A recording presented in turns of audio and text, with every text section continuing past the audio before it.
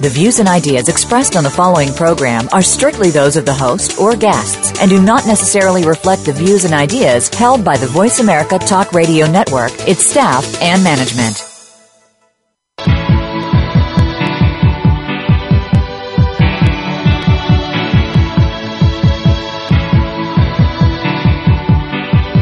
You are now about to take a journey with professional advisors Ken Smith and Ethan Broga on Empirical Investing Radio. To connect with Empirical Investing Radio, please call 1-866-472-5790. Fasten your seatbelts. You're going to need them. Just because the hosts have a sense of humor does not mean their advice won't change your life.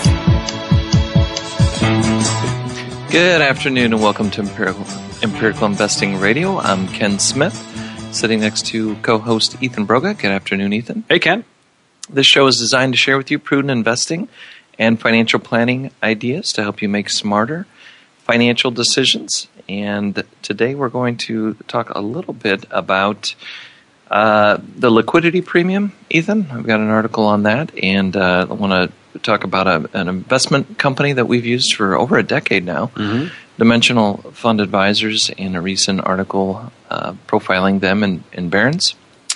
And one of the articles written by one of their vice presidents, Weston Wellington, just overviewing to 2013 some of the predictions that the financial media were making at the beginning of the year. That should be fun. And how that worked out and how that relates to whether or not you should be taking guidance from those type of headlines in the various periodicals. Before we get into that, Ethan, if you wouldn't mind sharing our contact information and a little bit about how we can help. Yeah, sure. If you'd like to join the show today, you can call in or shoot us an email. We can be reached at 866-472-5790, or you can reach us via email at contact@empiradio.com. And I just want to remind listeners as well, we have a couple of upcoming seminars up in Edmonds, actually, at the end of this month. One on Monday, the 27th, and then another on Thursday, the 30th. Both those are available on our website if you'd like to make a reservation to come and join the seminar. It'll be our 6 Secrets of Retirement Success, where we talk about how to integrate taxes, investments, and retirement cash flow planning. So please join us if you'd like to. If you'd like some immediate help on perhaps just a second opinion on your portfolio, or get together one-on-one in our here in the office. The local office? Local office. Give us a call here at 206-923-3474, and feel free to speak with Ken or Ethan. Throughout the program, if you have a question that you'd like Ethan and I to talk about, you can send an email through to us. Simon Lou will get it and respond to us, and that is at contact@empiradio.com, contact@empiradio.com. And we'd be happy to talk about a financial decision that you are contemplating. Ethan, real quick, maybe we could run through the market overview for the week and what's going on in the various parts of the stock and bond markets. Yeah, sure. Should we just recover the last 1 year, it looks like, or you want to talk about just the short time, the year to date? Where would you like to start there, you think? Maybe just the last, the Dow closed today down about 18 points, 16,444. And if you wouldn't mind just running through the last 1 year numbers on a few of the key asset classes.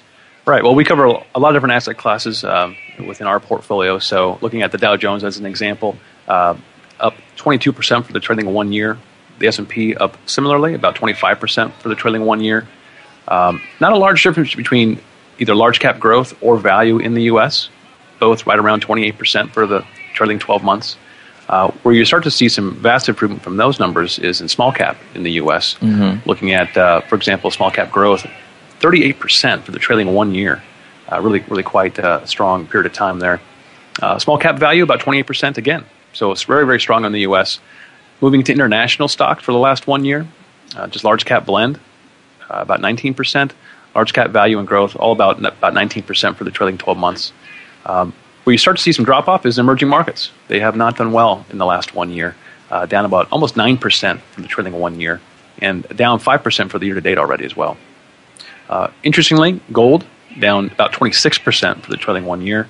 and then also crude oil is down about 6% for the trailing 1 year. So quite a strong performance over the last 12 months in general. One of the things we've been talking about with emerging markets being down, and last week on the program we talked about the benefits of diversification in an up and a down, not just a down market, but in a market that has rising asset classes. There is value in diversification across those asset classes. And while it may be tempting to avoid emerging markets, our suggestion is no, stick with it over the long run and rebalance. And if we organized some of these broad asset classes by valuations, emerging markets is at the lower end of the valuation spectrum. So you've got the general emerging markets index trading at about 12 times earnings, where the S&P 500 is trading at 17. Right. And this is using a calculation where you take the last 12 months of earnings and exclude the negatives. So there's different ways of calculating out the PE ratio, but relatively speaking, it's very similar. And you were talking about small companies last year just doing very, very well. And for the year of 2013, it was almost 40% for the year. Well, they're trading at about 20 times earnings currently. Wow. So something that we certainly keep an eye on across those different asset classes. And if you are a value-oriented investor, you'd be buying things that are cheaper. And one way of doing that is just simply systematically rebalancing your portfolio when things do become out of proportion or out of alignment to your targets. So, Ethan, let's, with the few minutes we've got in the first segment here, I thought I'd start with this article by Weston Wellington, and then we'll relate that into the Barron's article about dimensional fund advisors. If you haven't heard of this mutual fund company, I think this article will just do a summary of it. It's an investment company I think everybody should know about. They're one of the 8th largest now in the world, and they've never done any advertising. They've beat a very large percentage. I guess that's true. Yeah. So I'll save some of that for the article. But, all right. Weston has been with that company for quite some time. We've interviewed him on this program. He was kind enough to come on our radio program in 2009 and talk about bear markets with us, and that's somewhere in the archive of the interviews we've done. And I like his articles, and I like the way that he tracks and some of the articles that get published in the media. And this one's called "Surprise: No Sell-Off in 2013." And he goes on to say the unusually strong performance of U.S. stocks in 2013 was a welcome surprise for investors who are following a simple buy and hold strategy, and a source of exasperation for many of the professionals caught flat-footed by the steady rise in share prices. It was the best year for the S&P 500 since 1997, with a total return in excess of 32%. The size and value dimensions were even more rewarding, and what he's referring there is the idea of buying small companies that have a higher expected return over a long period of time, or companies that are more value-oriented, or you like to refer to them as low-priced companies. Yeah. Having those tilts in your U.S. portfolio didn't hurt your return. It actually helped. For dimensional funds, the U.S. Large Cap Value Fund was the best calendar year for that fund since its inception. And the Microcap Fund, which has been out since early 80s, had its best single one-year return in over 32 years. So it was a pretty good year for those categories and those funds. To some experts, however, it wasn't supposed to look like this. A Barron's cover story appearing in November of 2012 warned investors to get ready, and the quote is, "Get ready for the recession of 2013. The title of the Time article on the outlook for financial markets that same month shouted, quote, "Why stocks are dead," quote, end quote, in oversized type. A prominent economic forecaster who predicted the downturn in 2008 suggested that 4 elements: stagnating U.S. economic growth, the European debt crisis, a slump in emerging markets, and a military conflict in the Middle East could combine and lead to a superstorm. Another prognosticator and longtime Forbes columnist. I wonder who that I is. think we know who that is. I think so. Ken Fisher, I think so. But I don't know. I'm guessing Not for sure. So. Ticked off a long list of worries, including a new wave of housing foreclosures, persistent government deficits, weak consumer spending, high unemployment, and unsustainable corporate profit margins. Do you have anything else you could add to that, Ethan? I'm not sure. His predictions for the year, quote, the S&P index will drop to 800, which would be a 42% decline for 2013.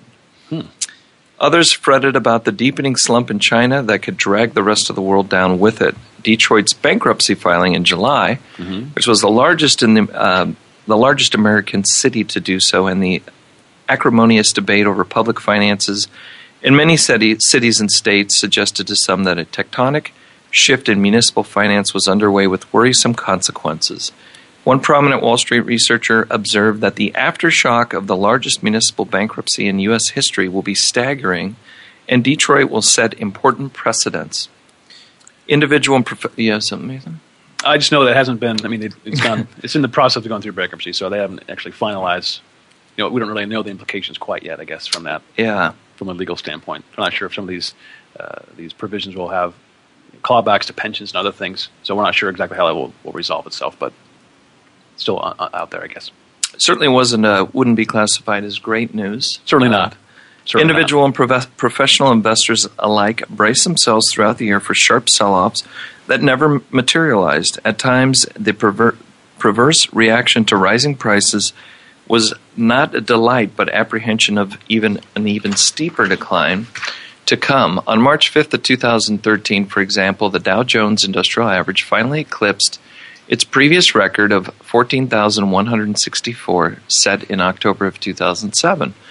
But the Financial Times reported that the prevailing mood among veteran New York Stock Exchange floor traders was, quote, more anxious than joyful. Month after month, a Greek chorus of financial journalists recycled the same arguments we have heard regularly for the past several years. Economic growth is well below average. Stocks are expensive relative to earnings. Corporate profit margins are historically high and can only come down. Earnings growth is too weak. Asset prices have been artificially inflated by expansive monetary policy, and so on. A sample of the headlines that might have unsettled investors appear below. And I'll just click through a few of these because I think it's pretty interesting. On January 12th in the Financial Times, the title headline was Rebirth of Equities Ain't Necessarily So. February 8th, Wall Street Journal article, Scant Pickup in Economic Growth Seen for 2013. You and I had picked a few at the beginning of the year that were not positive articles. Yes. March 7th, Stock Markets Defy Economic Woes, and that was in the Financial Times. April 2nd, Lesser Expectations, Earnings Hopes Dim for the First Quarter. That was in the USA Today. Again, in the Financial Times, May 18th, Stock Market Optimism on this scale hard to explain. July 7th, as investors rush in, stocks are sending warning signals. That was in the Wall Street Journal. August 24th, lofty profit margins hint at pain to come for U.S. shares. September 18th, profits boost needed for Wall Street's equities run. That was Michael McKenzie in the Financial Times. October 7th in the Wall Street Journal, get ready for a drop in stock prices. November 16th, is this a bubble? Joe Light in the Wall Street Journal. So he goes on just to conclude the article here that people thought that everyone was getting out of cars, and we've got to take a quick break, Ethan. But we'll finish this article when we get back. All right. You're listening to Empirical Investing Radio. Thank you. We'll be right back.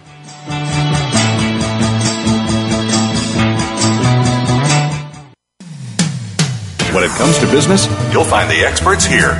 Voice America Business Network. Are you an individual investor looking for a trusted financial advisor, or are you a financial professional looking to connect with a world-class wealth management firm? My name is Simon Liu, Portfolio Manager with Empirical Wealth Management, inviting you to contact us at 1-800-923-4307.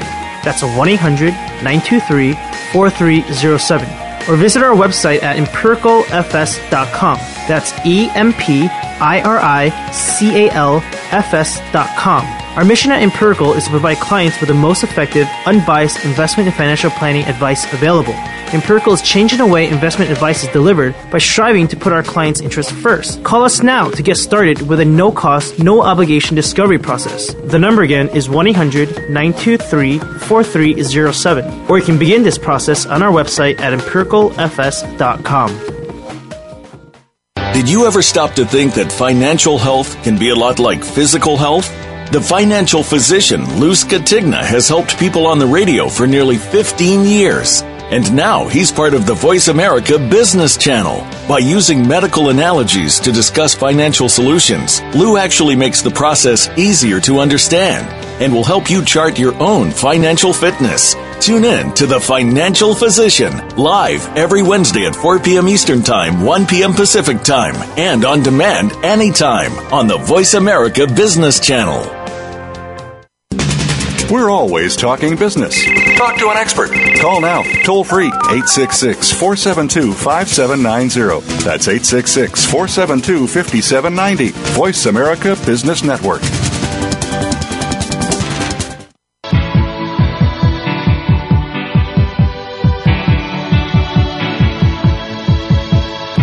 You are listening to Empirical Investing Radio with Ken Smith and co-host Ethan Broga. To call into the program with a question or comment, please dial 1-866-472-5790. That's 1-866-472-5790. You may also send an email to contact@empiradio.com.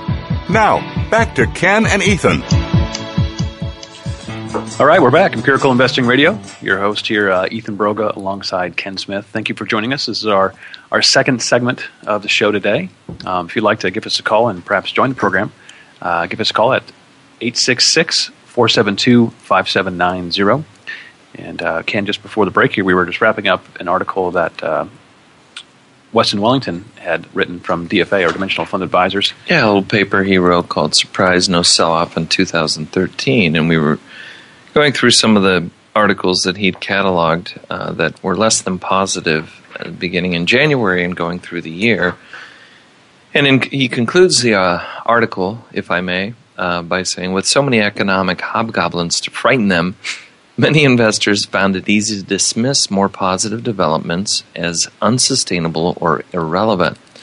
Auto sales, for example, have been surprisingly strong in recent years, but investors could find plausible reasons for caution in 2013. A New York Times financial reporter observed, after steady increases for decades, Americans are driving less. Walkable cities are growing faster than suburbs, and wherever people happen to move, they are buying smaller, more efficient cars.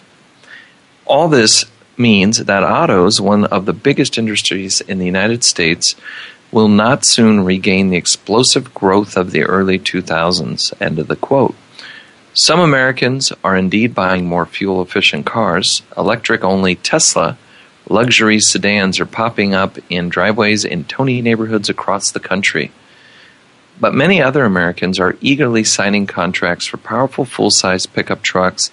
Light-duty truck sales were up roughly 20% through November, and the Ford F-150 continues to be the best-selling vehicle in America by a substantial margin.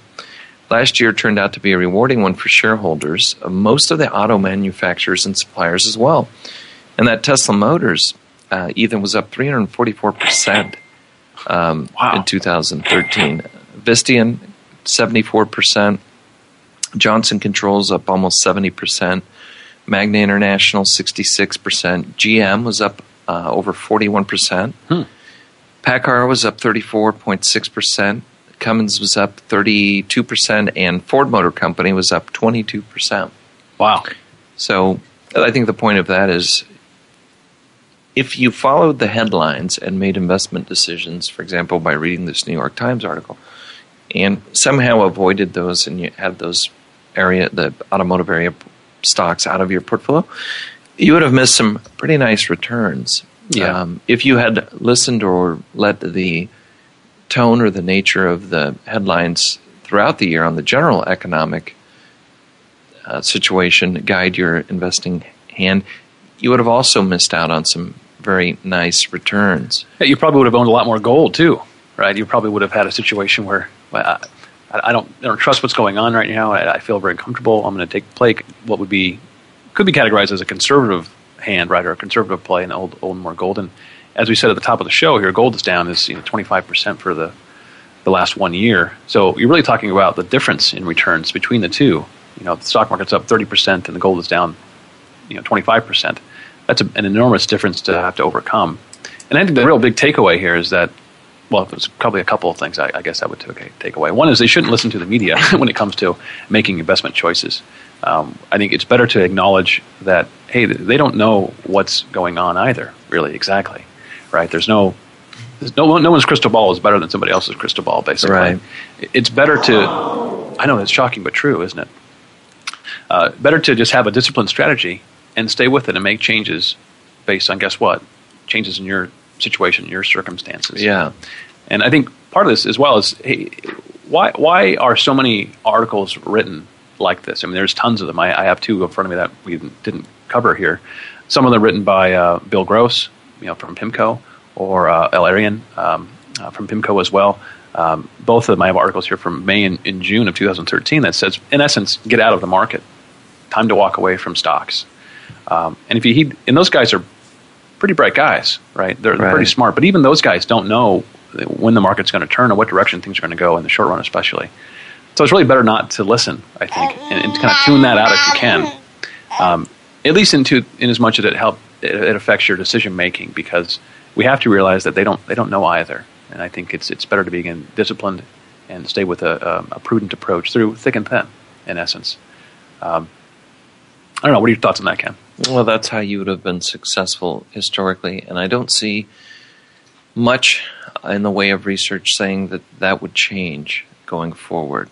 So it's not that I would blindly follow a historical approach to things. I agree. But I'd need to see some substantial research that would really lead me to believe that in this article, for example, one of the analysts actually was able to call the market downturn in 2008, right? Yet got it completely wrong in 2013. And so we often hear that in order to be successful as a market timer, it's not about when to get out. It's about when to get out and when to get back in. Mm-hmm. And you have to be right twice to do that. And on average, there is just an overwhelming amount of information that the market is trying to dissect that drives the valuation. And I do believe there's a pretty emotional aspect of the market in terms of how people put their money in and out of it. But over the long run, as Warren Buffett says, in the short run, it's a voting machine. In the long run, the market is a weighing machine. And what that means to me is, in the long run, it is earnings and value that drive the returns. Companies generating earnings and passing on their growth, that living, breathing organism that wants to grow, to its shareholders in return for the risk they take. And in a broad sense, in a diversified sense, we don't know which areas people are going to be willing to pay more or less for. As we pointed out right now, to this day, people aren't willing to pay much for the emerging markets, but they've been willing to pay a lot for U.S. small company stocks. Right. That's entirely a preference of what may be priced in, or maybe feelings about the opportunities in either of those areas. But in the long run, what is going to drive the returns of those two categories are the companies in those sectors putting earnings forward, putting dividends out.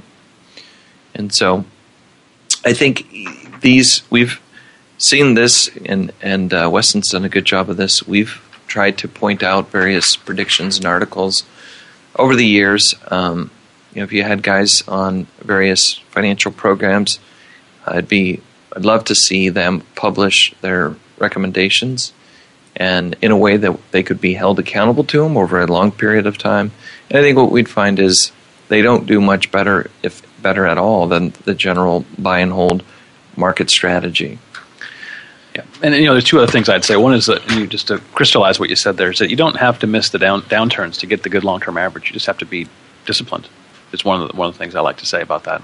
And then secondly, and something we also mentioned in the show over the years is, you got to take these types of articles, I think, with a grain of salt, because more than anything, they're probably trying to garner an audience.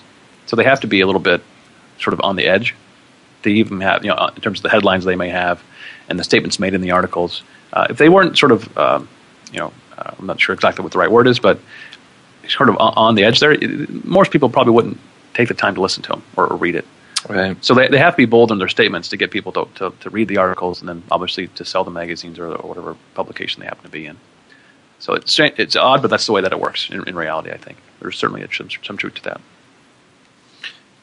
Well, Ethan, maybe you talk a little bit about this Barron's article that came out, and we won't be able to finish it all in this segment. We'll start to summarize it, and it's been a while since we've talked about a mutual fund company that, as I mentioned earlier, we've been using for over a decade now, that we've been involved in successfully implementing some of their strategies into our clients' portfolios. Mm-hmm. It's a mutual fund company called Dimensional Fund Advisors, and there was an article published here, and they it was 7:30 on a Sunday, October morning in Austin, Texas, and the class was about to start. Most of the students were finishing their coffee and chatting about how they were looking forward to hearing Professor Eugene Fama from the University of Chicago, an economist who a week earlier had won the Nobel Prize. And we mentioned that. Mm-hmm. The program wasn't your typical grad school seminar. It was orchestrated by Dimensional Fund Advisors, a $332 billion mutual fund firm whose investment strategy is based on Fama's early and ongoing research. And the students were financial advisors who sell its funds. Now, to be clear, we utilize some of their funds, but we do not sell anyone's funds. Right. And I think that's just a little semantical issue there, the way he has that listed. They're not a loaded mutual fund company that has a load or a sales charge where licensed brokers go out and sell those funds and generate a commission. So most of us as financial advisors that do incorporate some of the dimensional funds in our portfolios, we're not selling anything. Our clients are entrusting us to help them build a portfolio and manage that portfolio, and we go out into the marketplace and we look for the best, lowest cost funds, but the highest, what we believe are the highest return opportunities for the particular category we're investing for our clients, most tax efficient, cost effective, risk managed, and we will recommend that we make an allocation to those funds. We're not selling anything. This was no boondoggle business trip. The college, as it's known, is a 2-day biannual event that draws more than 100 advisors from all over the nation. Ethan, we're going to take a quick break, and then we'll come back and illustrate a little more about this article about Dimensional Fund Advisors and the Barron's recently. We'll be right back.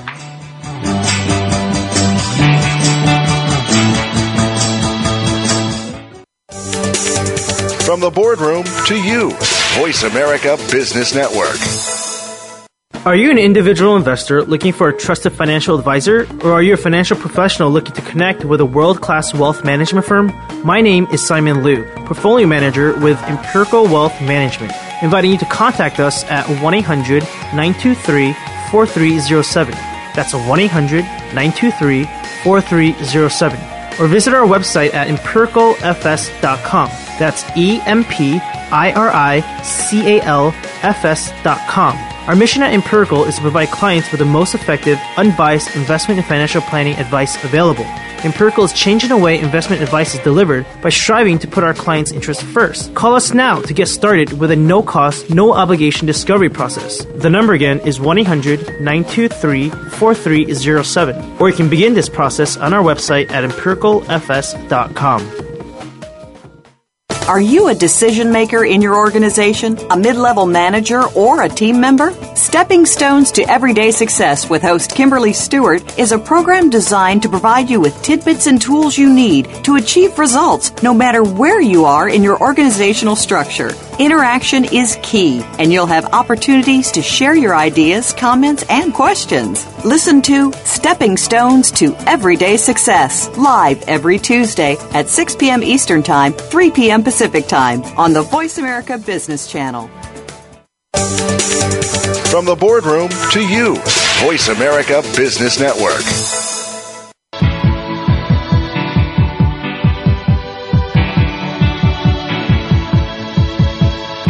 You are listening to Empirical Investing Radio with Ken Smith and co-host Ethan Broga. To call into the program with a question or comment, please dial 1-866-472-5790. That's 1-866-472-5790. You may also send an email to contact@empiradio.com. Now, back to Ken and Ethan.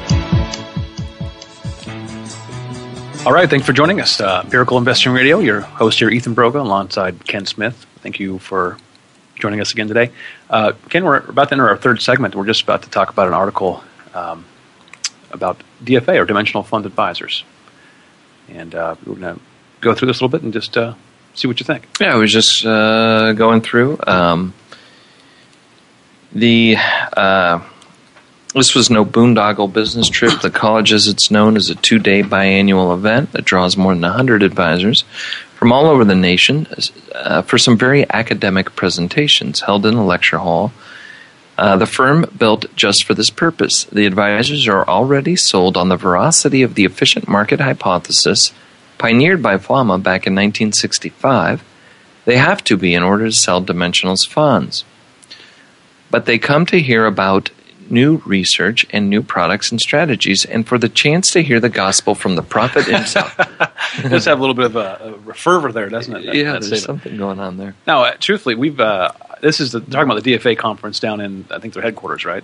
Yeah, they've set up in Austin, Texas, a pretty big center in recent years, and so they're doing a lot of meetings down there now. Yeah, and you've been to the one in Austin, right? I have. I remember when I first joined Empirical many years ago now, 2003 or 2004, you and I went down to Santa Monica when their headquarters was there and had a 2-day sort of presentation about DFA and what they have to offer and all that sort of stuff. Yeah. Very interesting. And there was advisors from all around the country down there.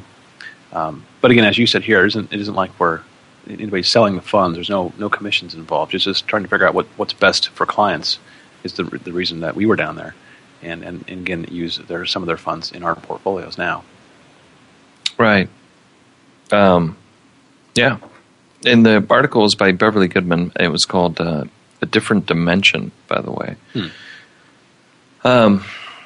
Yeah, so they Dimensional Fund is unusual. Its fans are true believers, bordering on evangelical. It is hardly a household name for other funds of its size. About 85% of DFA's assets are in mutual funds, making it the 8th largest fund family, sandwiched between J.P. Morgan and Oppenheimer funds.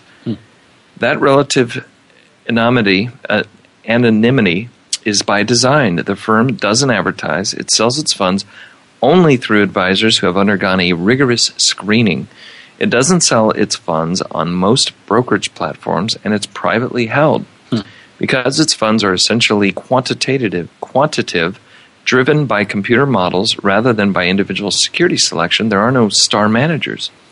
Though it doesn't eschew the press, it's careful to work only with reporters who, quote, get it, or get what it does. This is the first time a reporter had been invited to the college. And yet its overall performance is headline-worthy. More than 75% of the funds have beaten their category benchmarks over the past 15 years. And 80% over 5 years, according to Morningstar. Remarkable for what some investors wrongly dismiss as index investing. Its process is simple and repeatable, and yet no other firm has tried to emulate it. When asked why co-founder and chairman, co-CEO David Booth, who's 67, draws a surprising analogy to Star Wars and Luke Skywalker's inability to harness the power of the Force until his devotion was deep and unwavering. Quote, we are believers down to our toes. That's a funny description. It's kind of funny. Yeah, I mean, and certainly once people I don't know if we can pause there for Sure. a second. As we were doing research on capital market research of our own on investing and looking for better investments for our clients, again, the word sell came up multiple times. We don't sell anything. What we do is look for investments that we think will help our clients. And again, there's no commission involved here, no compensation between a company like Empirical and a mutual fund company like Dimensional. So there's no monetary transaction going on between the two. We would utilize some of their funds for our clients because we think they offer the highest opportunity set. Right.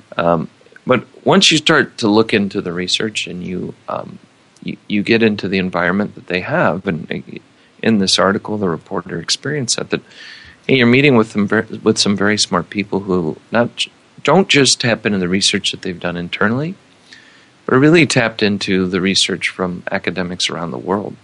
Right. It's a pretty exciting feeling to feel that you can tap into some of that and bring that to the average investor.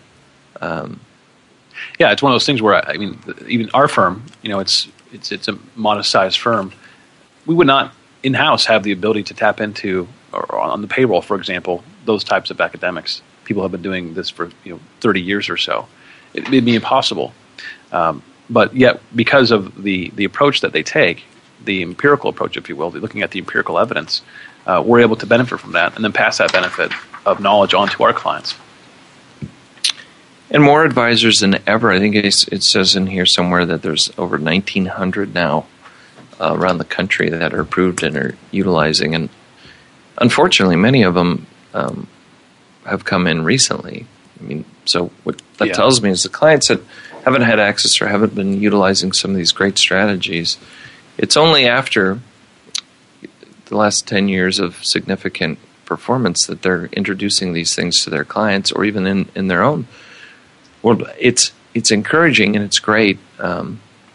However, nonetheless, that because the explosive growth from just a few billion up to 332 billion that they've experienced, and we'll talk about it in here. In large part, that success is because of advisors who have taken the time to do the research and have realized, hey, it's about helping my client and putting their interests first. Even if that means I'm not picking individual stocks, because I think a long time ago, and if there's any credit for you and I, Ethan, in this, is that it wasn't necessarily a very popular thing to do. Where a lot of advisors thought, well, what's the value that I bring to the table? And it used to be picking stocks, for example. Yeah, that's picking true. active, traditionally active funds that. Somehow their rotation approach would add some value. Well, there's an enormous amount of planning and there's an enormous amount of investment structuring that an advisor needs to do and or a client should be doing when they're building their portfolio. Mm-hmm. And it's the great thing about the change that we're seeing, the sweeping change where people are giving up on the old traditional models that just haven't worked. But they've stuck around because of the compensation incentives in the brokerage world or in the investment banking world with the products that they put out. It's forcing everyone to be better, for less. That's true, right? By the way, yeah. The price that an investor can pay to get access to, in spite of all the articles about how no one's helping the smaller part of the crowd, I think there are some great innovations coming on that front. And there's great information currently freely available to everyone that 20 or 30 years ago wasn't. Oh, sure. I believe that the smaller investor has more opportunity now to do well and to gain access to good information, including what we're doing here on this program, than they ever have. So I think a lot of what I've been reading about that is a little overplayed, that they don't have access to good help. But anyway, Ethan, I think it's been great because DFA's success is entirely, in my view, or in large part, a result of advisors trying to do the right thing for their clients. Mm-hmm. The force in this case is the theory of efficient markets first put forward by Fama in 1965. Dimensionals funds all operate on the same principles, that it's hard to beat the market and impossible to do it consistently by stock picking. There are, however, various factors that can be exploited to provide market-beating returns. That, along with the sophisticated trading systems, a keen eye toward tax efficiency and low expenses. By the way, the average DFA fund charges just 0.39%, has led to Dimensional's success. But don't liken Dimensional Fund Advisor CEO David Booth, but don't liken what DFA does to indexing, and definitely don't call it passive. Quote, I recoil when people think that what we do is being passive because it has nothing to do with being passive, end quote, Booth says. We are trying to beat the market without forecasting in the usual sense.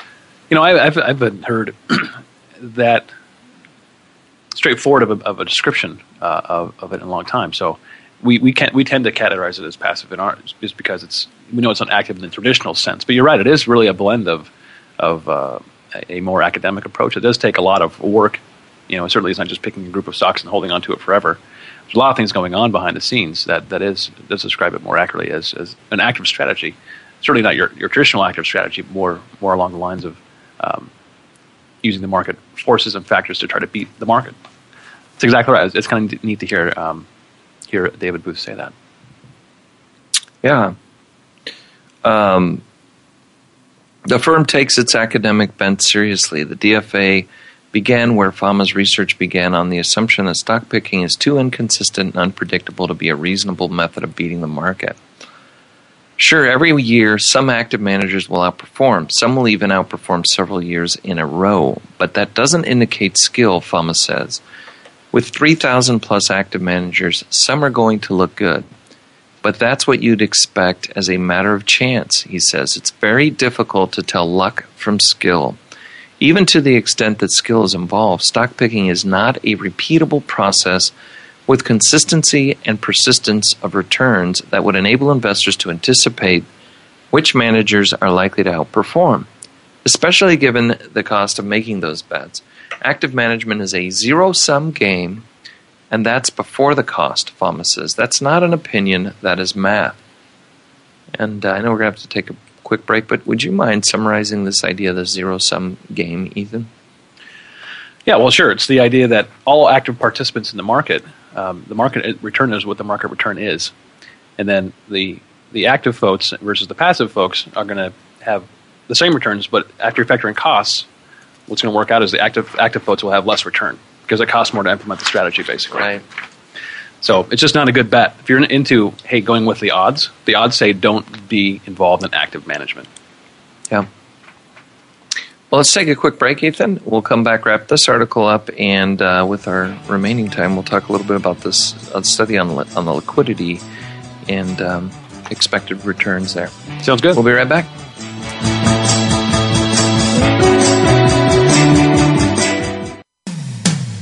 When it comes to business, you'll find the experts here. Voice America Business Network.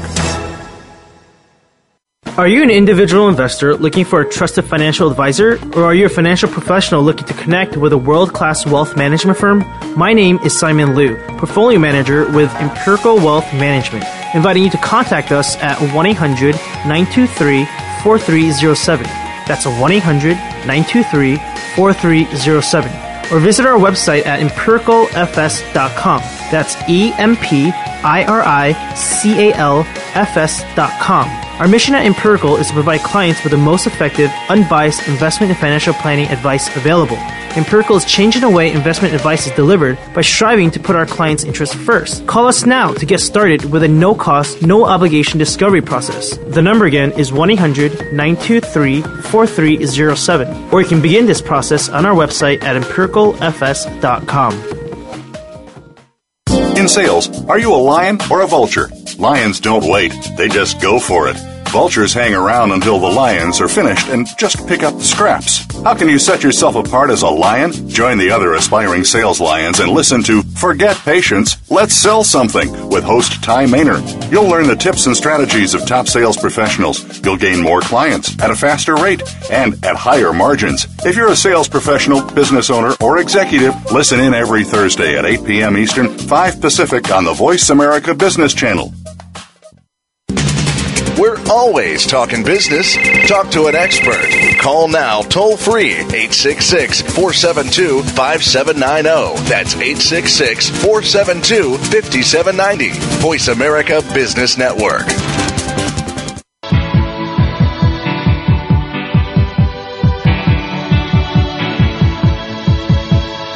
You are listening to Empirical Investing Radio with Ken Smith and co-host Ethan Broga. To call into the program with a question or comment, please dial 1-866-472-5790. That's 1-866-472-5790. You may also send an email to contact@empiradio.com.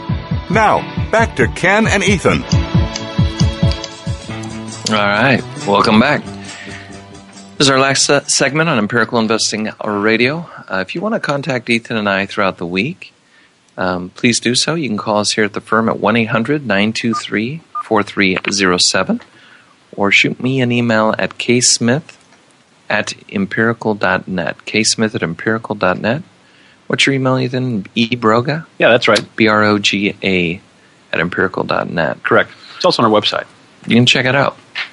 So let's just finish this article here. The last thing about dimensional funds, and if you have any interest in learning about it, they're only available through an advisor like Empirical. So we would love to talk to you about it and share a little bit about how we may be able to connect that into our value proposition of the planning and our overall investment guidance that we offer. Hey, Ken, why is it that they're only available through advisors? Primarily because they want you to understand and embrace the strategy to keep their funds running efficiently. They do not want fickle money going in and out of the funds. It's damaging to the efficiency of it. So they want money that will be invested for the long term. So there's some reasons behind that. They also feel that. And I think it's a good thing. They have a philosophy. They feel that people do need some guidance and some help in staying disciplined with the approach and using these tools, these great tools that they've created, orchestrating those tools to build the financial plan that you need. That's right. I just want to comment one more thing. One evidence of the soundness of that approach, I think, is really in their returns. I think they're the only fund company, as far as I know. I mean, you can correct me if I'm wrong. That their dollar-weighted returns are actually higher than their time-weighted returns, and it's in parcel because of the disciplined approach that the advisors that the clients work with, affect the accounts with. Right? I would credit that entirely to the advisors that are implementing their funds and not dimensional themselves. They're just running the fund. Right. They really don't have any control over the money that goes in and out, and that is true in a couple of Morningstar articles over a couple of years. They highlight that. Real quick, I want to finish this last paragraph on it, and then we can talk about whatever you want. Like what you're going to do for the weekend, what you're having for lunch tomorrow. Perfect. Dimensional funds aim to capture the returns of an asset class, be it small or large companies, developed or emerging markets, without slavishly adhering to an index. They do, for example, take the Vanguard Small Cap Value Index, which is based on the S&P 600 Small Cap Value Index and is counterpart to DFA Small Cap Value. The DFA fund has a much smaller exposure, the companies that are much smaller, with its average value being at $1.1 billion.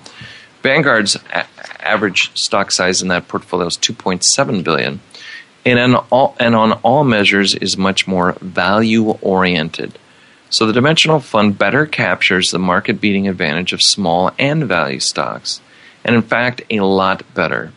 The DFA fund returned 42% in 2013, beating 88% of its peers in Morningstar's small-cap value category, relative to the Vanguard fund's 36% return.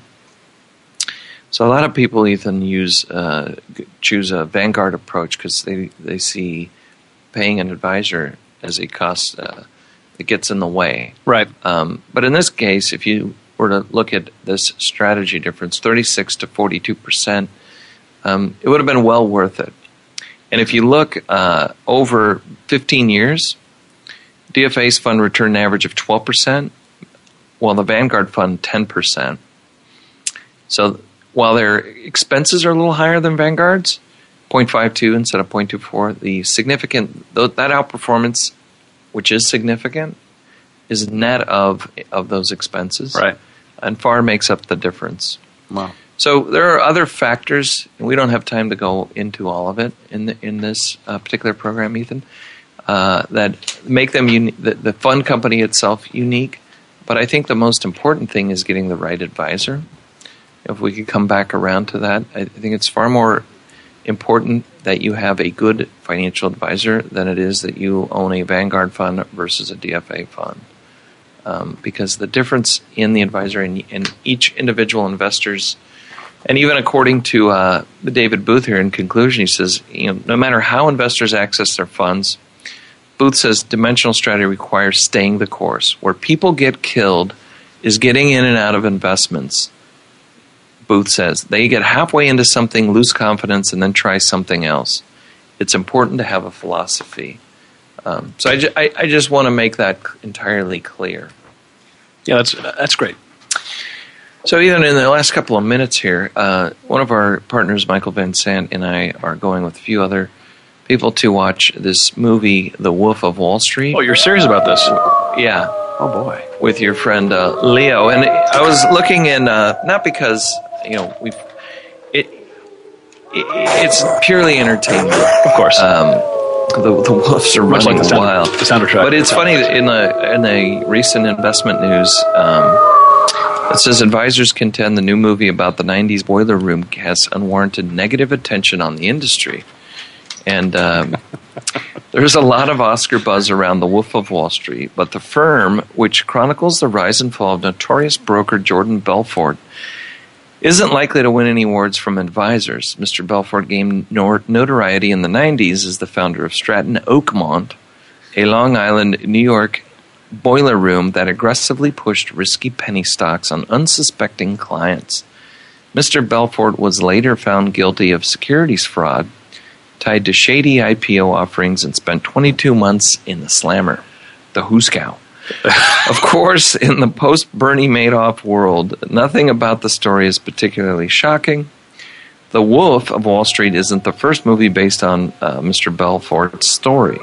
That distinction goes to 2000's Boiler Room. But perhaps no other movie about finance since director Oliver Stone's 1987 film Wall Street comes packed with the star power of The Wolf of Wall Street, which was directed by Martin Scorsese and stars your man Leo as Mr. Belfort. My man, that's right. On top of that, the film is pumped full of sex and drugs, so it isn't surprising that it is gaining a lot of attention. I didn't know that, Ethan. Might reconsider. Right. That might fit more your lifestyle. I'm not so sure. I'm not experiencing that. I'm not even going to the movie. For advisors, however, the movie could be bringing the wrong kind of attention about the business to clients. It shows the worst of retail brokerage. It does, probably, yeah. It doesn't, says Danny Sarch, he says, it doesn't help the industry by any stretch. He said, it's awful. In an early scene. Hang on a second. Yes? Do you think it's done more damage than the $20 billion in fines that J.P. Morgan Chase has paid over the last year? No, I don't think so. I don't think it's worse than that, right? No, I don't think Mr. Belfort, even in himself, has done anywhere close to the damage that that the traditional investment banks have done to investors over the course of decades of existence. It doesn't even scratch the surface. There should be constant movies about that if that's the issue. Right, that's the issue, sure. There are people in every field. I'm reading this just as kind of a joke, Ethan, because I think it's not even worthy of printing in a financial publication. But they go on to describe some of the unscrupulous things that are mentioned between these brokers including Mr. Belfort, before he kicks off his unscrupulous career peddling penny stocks. But I think there, in every profession, whether it's doctors, lawyers, politicians, as you know, Sure. there are always bad apples in the bunch, but there's, in a lot of cases, a lot of good done by, it's the character of the people who are providing the advice. It's not the industry in itself, and certain areas of the industry are different. So, Indeed. Anyway, on that note, I got to get my tickets. They're going fast. They're going fast. Thanks for tuning in this week on Empirical Investing Radio. We'd love to hear from you again. You can give me a call at 1-800-923-4307 or email ksmith@empirical.net. Until next week, have a great night and a great week, and we'll see you later.